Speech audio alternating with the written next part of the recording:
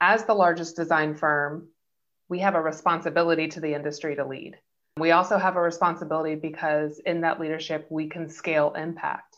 And so that's not to say like, because we're the biggest, yada, yada. It's more to say like, let's understand that scale matters. And if we want to make a change in our profession around ensuring that we are diversifying our designers, that we are focused on recruiting and creating a pipeline for designers of color, that a firm like Gensler can make a significant impact in our industry because of our scale.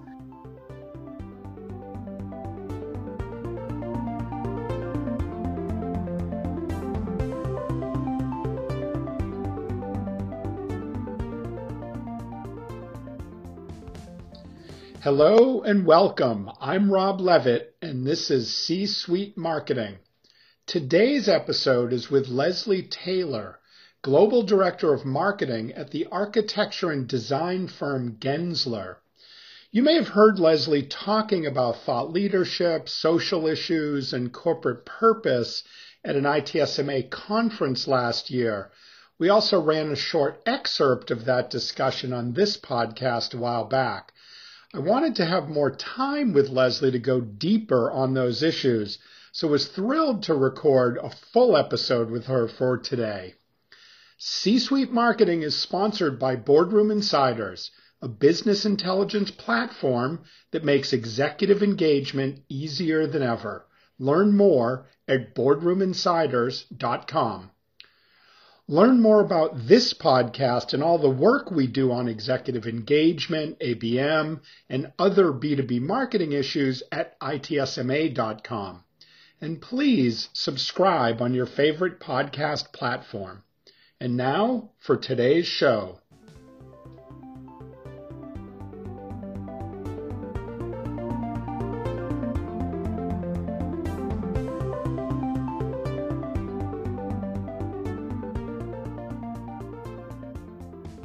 So, Leslie Taylor, welcome to the podcast. Thank you. Thank you for having me. Yeah, I am excited to talk about the work that you're doing, what you're seeing out in the marketplace. We have talked before. I'm going to pick up on a few threads from previous conversations. But let's just start level set here for the folks. Tell us a little bit about Gensler and about your role and the marketing program and organization. Yeah, absolutely. So Gensler is the leading global design firm. We design anything that you can imagine, from branded spaces to airports, hospitals, to law firms. We cross the world. We're in 50 offices around the world and work with an incredible client group. And we're really focused on the power of design and how design can impact the built environment. I lead marketing, and it's been at Gensler for going on 10 years. And I have the privilege of really leading the brand and our owned content, as well as our marketing infrastructure across the firm. We have a great network of marketers on the ground in those 50 offices. It's a community of about 200 professionals that are focused on marketing, communications, public relations. And then where I sit in the organization, I am certainly a resource to those local marketers, as well as really focused, as I said, on that larger global brand and how we're really communicating with our clients and our people, because we are a talent brand as well, and then just design enthusiasts. Excellent. All right. So for folks who listen to the podcast regularly, a little bit different kind of firm. We've been talking with peers of yours more in the tech space or the consulting space. I mean, you are a service firm. That's right. For sure. So let's get into talking about executive engagement and C-suite relationships. You obviously have an enormous clientele. I think a pretty diverse clientele. Where do executive level relationships fit into the business? Why is that so important? You know, we're at a really interesting intersection right now with our clients. We have clients that crisscross the C-suite and they're either in it or they're connected to it, because your decision makers, when it comes to that, diverse service offering that I was just referencing, means that you're talking to members of the leaders in the real estate part of the business, potentially CHROs, CMOs, CEOs, CTOs, but you could also be going through to more junior roles. It just depends on the problem that we're helping companies solve. I think that interesting inflection point that we're talking about is one of the gifts of COVID and the pandemic in 2020, because the conversation around real estate has been heavily impacted from the pandemic. And therefore, where the organizations are around their real estate decisions is something that is varying company to company. And so it's opening up the conversation in much broader ways. In some ways, it's very consultative as opposed to just going straight to a design solution, because of the strategies that our clients are having, because they're all going through their own redefinition of what the built environment means to them. So if you think about that from a developer who's trying to think about what's the next generation of a mall, to a convention center operator who's currently serving as a vaccine outpost and not hosting meetings, to what is the future of an airport going to look like, all the way through to where we all are in our own workplaces. When are we going to go back? What's that going to look like? So you can see, and when I get there, what is that experience going to be? So you can see the touch points around the built environment right now. And so where we live in that conversation and who we're talking to is what's this incredible space that we're in right now. Right. So more strategic conversations. Absolutely. With a broader group of leaders. Correct. From an audience perspective, are there any particular groups that now have become much more important? I think our real estate leaders, and if you think about an organization, you have real estate divisions, and they're called all different types of things, have different types of titles. I think there have been examples where they may have been much more on the cost side of the balance sheet, and may have been reporting through finance, or, it was much more aligned with cost. And now they've moved into, if they weren't there before, they've had an opportunity to move into a far more strategic role, and they're having conversations with their C-suite around what are the decisions we need to make on behalf of our people, on behalf of our customers or clients, on behalf of, all of the varying touch points that these brands have as it pertains to, to real estate. And so that's super exciting. And it's super exciting to be on this journey with them. Oh my gosh. And I know that you've invested heavily in thought leadership and really talking about some of these bigger issues. And so how does that support these kinds of conversations and kinds of relationships that you're trying to strengthen? Yeah, I think, something that drew me to Gensler back when I began my own personal journey with joining the firm was Gensler was always doing things a little bit differently. It's always been a firm that has focused on research, focused on thought leadership, led with thought leadership. So, from a marketing perspective, there is this recognition that we were prepared for this moment where we needed to really lean into thought leadership, because we were built on a chassis that was already supporting content marketing as our core strategy. And so what we've been able to do is really just lean heavily on that and probably move to how we deliver that thought leadership. That's been the big evolution over the past year, and how we've delivered it more in real time, digital first, and all the things that we've all been talking about across the industry. And so I think that's been the incredible recognition of how we could leap off of that foundation that was already in place. No, that's fabulous. And certainly on this podcast, we've talked a lot about thought leadership as the fuel, and to have a strong foundation obviously gave you a big leg up. Yes. But not only did you have to think about different ways of delivering it, but also different topics, Absolutely. different issues. And so you're talking about, incredible disruption and new audiences. The old Yeah. audiences thinking about new issues and new audiences. Yeah, it's it's interesting. I would say three years ago, it might have been longer than that.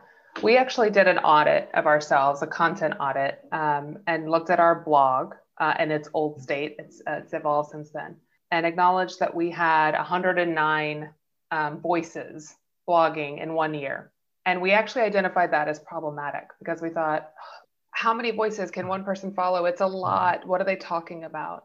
I actually haven't, full disclosure, haven't pulled the numbers for her, or I don't have them actually right in front of me. But I would actually argue we probably have more than 109 voices that blogged this past year, but it's no longer a problem because I think what we've done, and to your point about the types of conversation we need to be having, we've had to get very specific and very practical with the thought leadership that we are sharing. We focused a lot on strategies, practicality, how, in a moment where nobody knows what the right answer is, how can we offer advice that's grounded in research, but also highly actionable for our clients who just need support right now as they're all trying to figure this out. In the beginning, it was everybody was going home. How do you help that?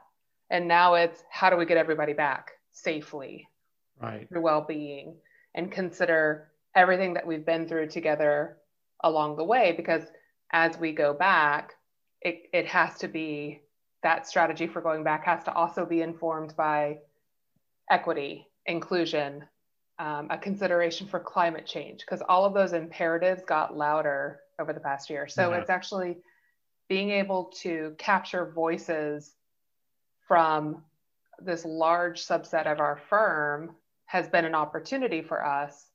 And it becomes our marketing team's responsibility to ensure we are properly writing headlines and, appealing to those who want something out of everything. They want to create a bouquet of thought leadership, and pull from all of these things. So it's a really interesting moment. No, I like that. And I want to come back to your comments on equity and inclusion in particular. But first, one of the things that ITSMA has seen in research we've done with your clients, essentially, and other buyers of professional services, is that their interest in thought leadership has grown, but the time horizon has shrunk. It's kind of to your point of more actionable, more practical. As thought leadership marketers, we're often trying to think about, well, we want to be visionary and talking about 10 years down, and what's the mix, kind of horizon 1, horizon 2, horizon 3. Have you seen that as well, though, that, this, like, we don't know what the longer term future is. We need to really move now. Yeah, I've seen it both from how we've measured audience engagement, but also how our leaders are recognizing it, because so our thought leadership is founded in the people who represent our brand. We are a talent brand. Our people are our product. And so as much as we are pulling out content and creating content from them, they are also speaking to clients, speaking to the media, doing virtual, whatever. And we are grabbing that feedback from what are they hearing as well. And so you start, it's really interesting. To your point, we used to have conversations all the time around evergreen and shelf life. And I think everybody's just given up on the shelves. Just put it right in the basket. And I actually find that, even having conversations, with our leadership around that, and being freed of what is that long-term vision, and are we looking, but no, let's think about this in, for example, in this given moment, we're February in the United States, we're thinking that we're going to have vaccines by July. That defines a period of time, a moment in time that we have to respond to right now. And then in July, we're going to shift gears and be talking about what's new. But the likelihood is something else is going to change between now and July. We have to be agile, our favorite words. Agile is the new innovation. And just stay on our toes. And that's what's pretty incredible. I will say, though, from a measurement standpoint, something that has continued to intrigue me as we look at, and measure engagement, and I say we like tossed out evergreen, but there are pieces of content that we put out in March last year that is still our top performing content. And, you would have thought we would have moved on from then, but it actually goes to prove the point that good content is good content, hard stop. It's like dusting off the Chanel jacket in your closet. She still looks good. I think that there are still some topics from the beginning of this whole journey that we've been on that are still highly relevant. So I'm curious, Leslie, you made me think about something that is the work that Gensler does, like in an interesting way, like the work that a lot of big technology companies do. The work itself is very long-term and very long-lasting.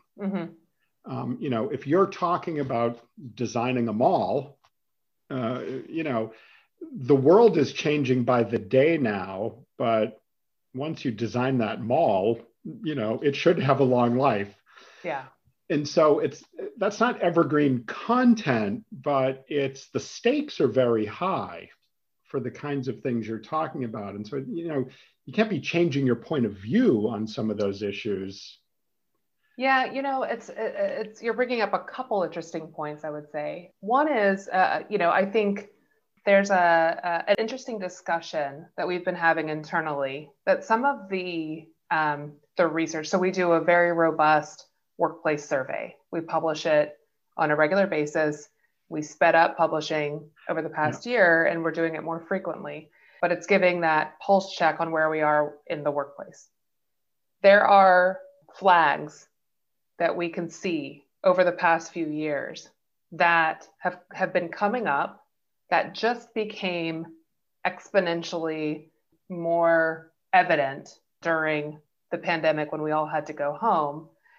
And I say that to basically to outline that there are things that have been coming for some time and they're still relevant, still changing. People still need choice. People still need focus. People still want social, the discussion around open office and what that means. And so I say that to mean like so much has changed, but then there were also things that I think were just in motion that we put a fine point on during the pandemic. Now, all of that being said, and by the way, we should acknowledge and recognize those trends so that there's just a known awareness because it's all grounded in human behavior.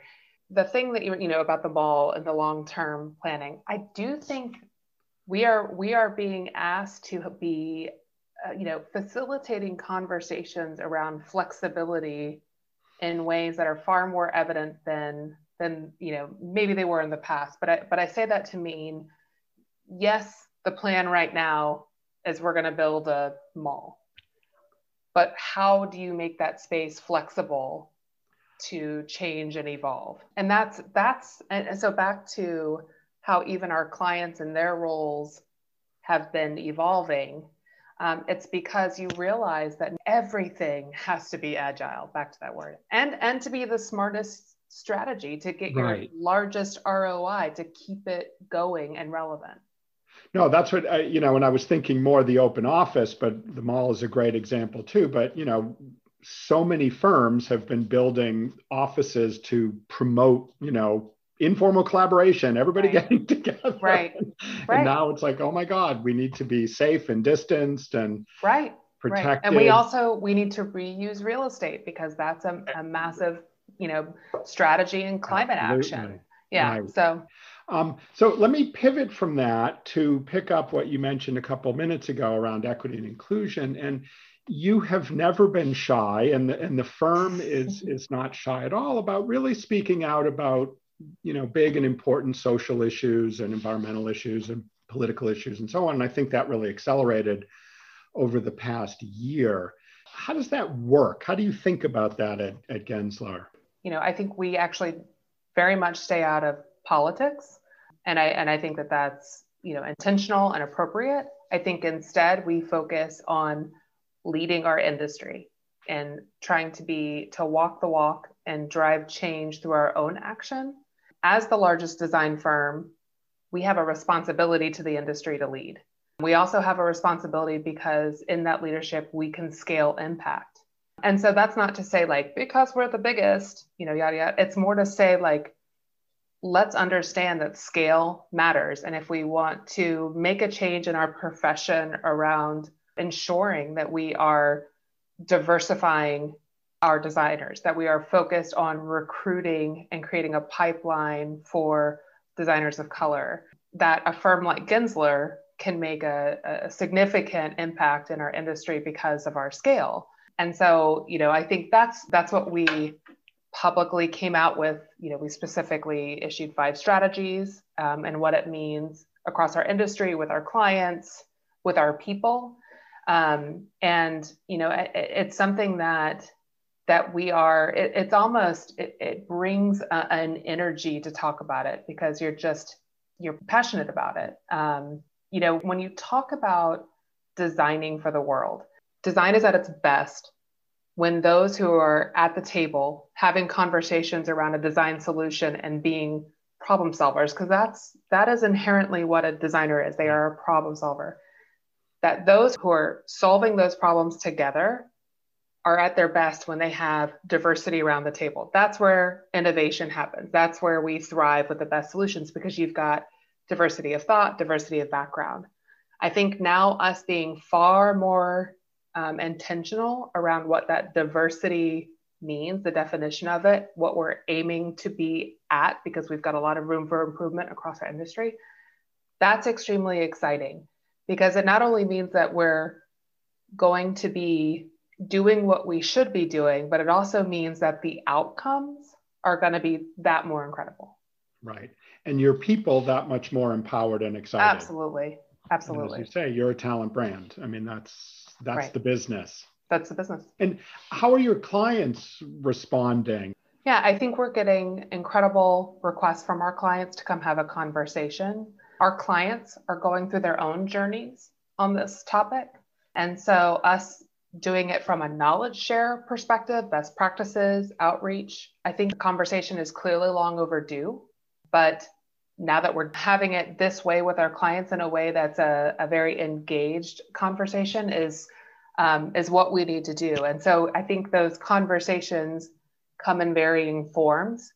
It could be knowledge share. It could be asking us things in a very systematic way to ensure that we're following best practices. But in general, we're thrilled to be having the conversation. No, that's great. And what's your sense, Leslie?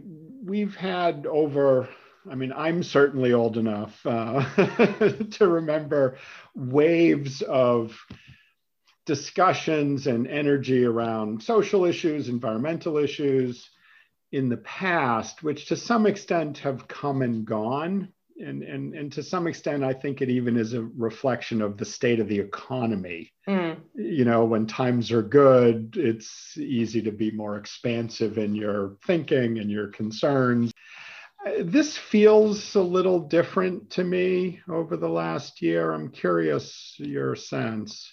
Yeah, speaking just personally, I agree with you. It feels different in a good way. It feels more authentic. There are such interesting conversations. And if you think about it, like just the timeline of events, when the Business Roundtable came out with their stakeholder capitalism, right. And right. Correct. And that happened, what was a year and a half ago? 2 years? Yeah, it was certainly before, it was 2019, I think. It was certainly before the pandemic. Right. But isn't it interesting that happened, yes. And then what's happened since, that there's already, again, back to flags, the flag started to begin flying around something's amiss in corporate America. I'm so optimistic when I hear things about corporate America, private leading public. That's when change is going to matter. I have a great anecdotal story, as told by our co-CEO who was on a panel a climate change panel, and there was actually, I'll mistell it, but she was basically sitting next to a European civic leader. They were having this rich conversation around climate action, and the civic leader turned to our co-CEO and she said, you know that private companies will lead this far faster than any public can. And I remember being told that, and again, this was years ago, it was like mental note of, fast forward, you have the CEO roundtable that is talking about who we need to be accountable to, and how now fast forward to the conversation around climate action. And it's GM coming out with what they're going to do next. It's these companies that are issuing their proclamation of goals that's going to set the change. So back to, does this feel different? I think it does, because we've got commitments coming from people who will be holding themselves accountable, that have articulated it in a way that others will be holding them accountable. And that to me is showing the change happening. Oh, that's great. So we just have a couple of minutes left, and let me turn this around a little bit and personalize it a little bit more, and kind of ask two questions in one. You're an executive. You are marketed to by other companies, probably that I also work with, that have executive engagement programs, and they're reaching out to CMOs. So I want to ask you two questions. The first one is just, as a prospect, as a target of C-suite marketing and executive engagement programs, tell me a little bit about kind of how you deal with that, what works, what doesn't work. And then I want to layer into that this last bit around social issues and sustainability and so on. And to what extent is that something that you would respond more to? Two great questions. I think as it pertains to being invited to, me being marketed to, I do receive invitations to attend events, to attend online events. And I think one of the things that I always look for, if in fact I would commit to doing one, is, will I come out smarter than I came into the conversation? And so it goes back to just the basics of marketing. Is the content good? If the content's good, then absolutely I'll make time for it. Time is such an interesting conversation right now, with this blurry line between work and life. If you're going to get in the way of me going to pick up my kid from the school he just got back to, then it's got to be a really compelling reason. Or if it's going to take away from that 15-minute break that I was going to give myself because I need one because I've been on Zoom calls all day long, it needs to be compelling. So I think first thing that I look for is really compelling content that I feel like is going to help me with my goals of what I'm trying to drive in my organization. Well, maybe I'll pause there. Do you want me to elaborate on anything that I? Well, no. I mean, it's the flip side of what you were talking about. It's like thought leadership is incredibly important. It needs to be timely. It needs to be relevant. It needs to be focused, and that becomes the basis for a useful conversation. Absolutely. And then the second question that I'm trying to remember exactly what it was. Well, I'm curious, you're putting so much energy into, purpose-driven branding, purpose-driven business, taking stands on important social issues, driving that through the business. To what extent do others who are trying to reach you as a client or a colleague, is that something that has risen on your list? My goodness, that's a really interesting question. I think that I just keep thinking the word that keeps coming to mind is authentic. And if people want to have an authentic conversation about social issues, then we're onto something. If it makes sense to be having a conversation, again, because I'm going to go in and I'm going to learn something.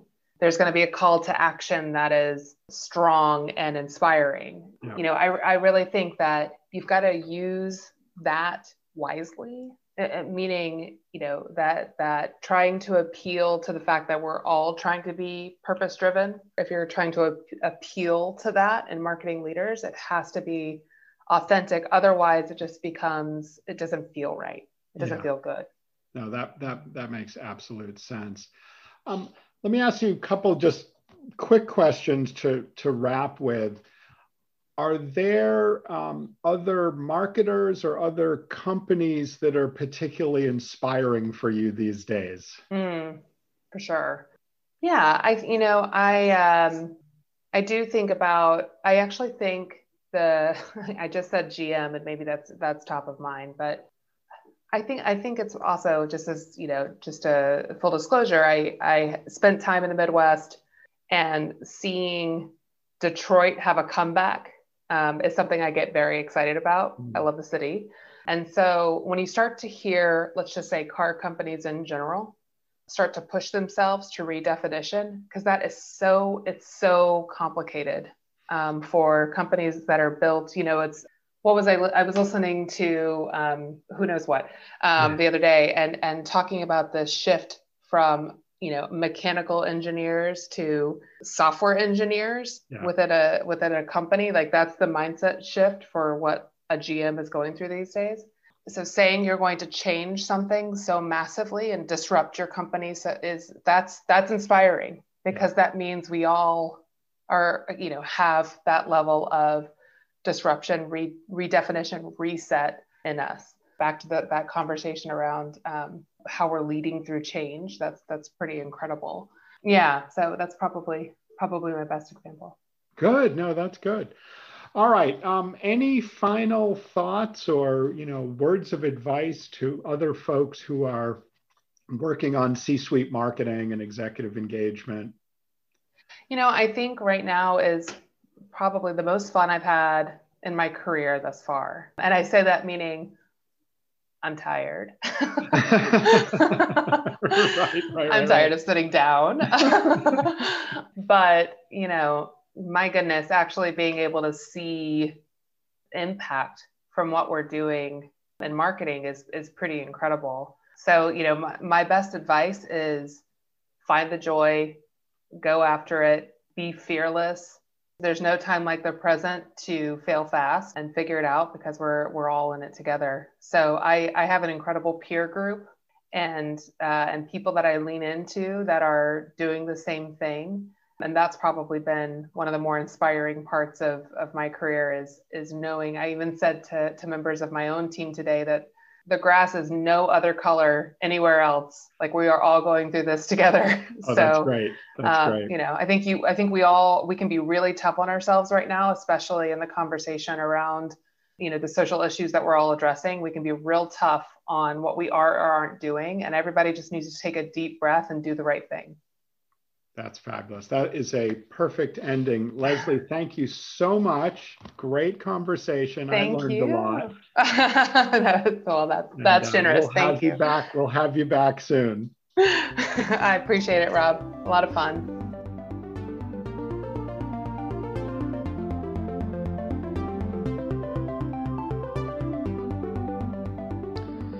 Thanks for listening.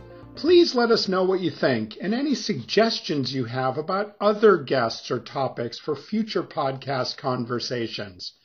Check out other episodes of C-Suite Marketing on itsma.com or wherever you get your podcasts. And thanks again to our sponsor, Boardroom Insiders. Have a great day.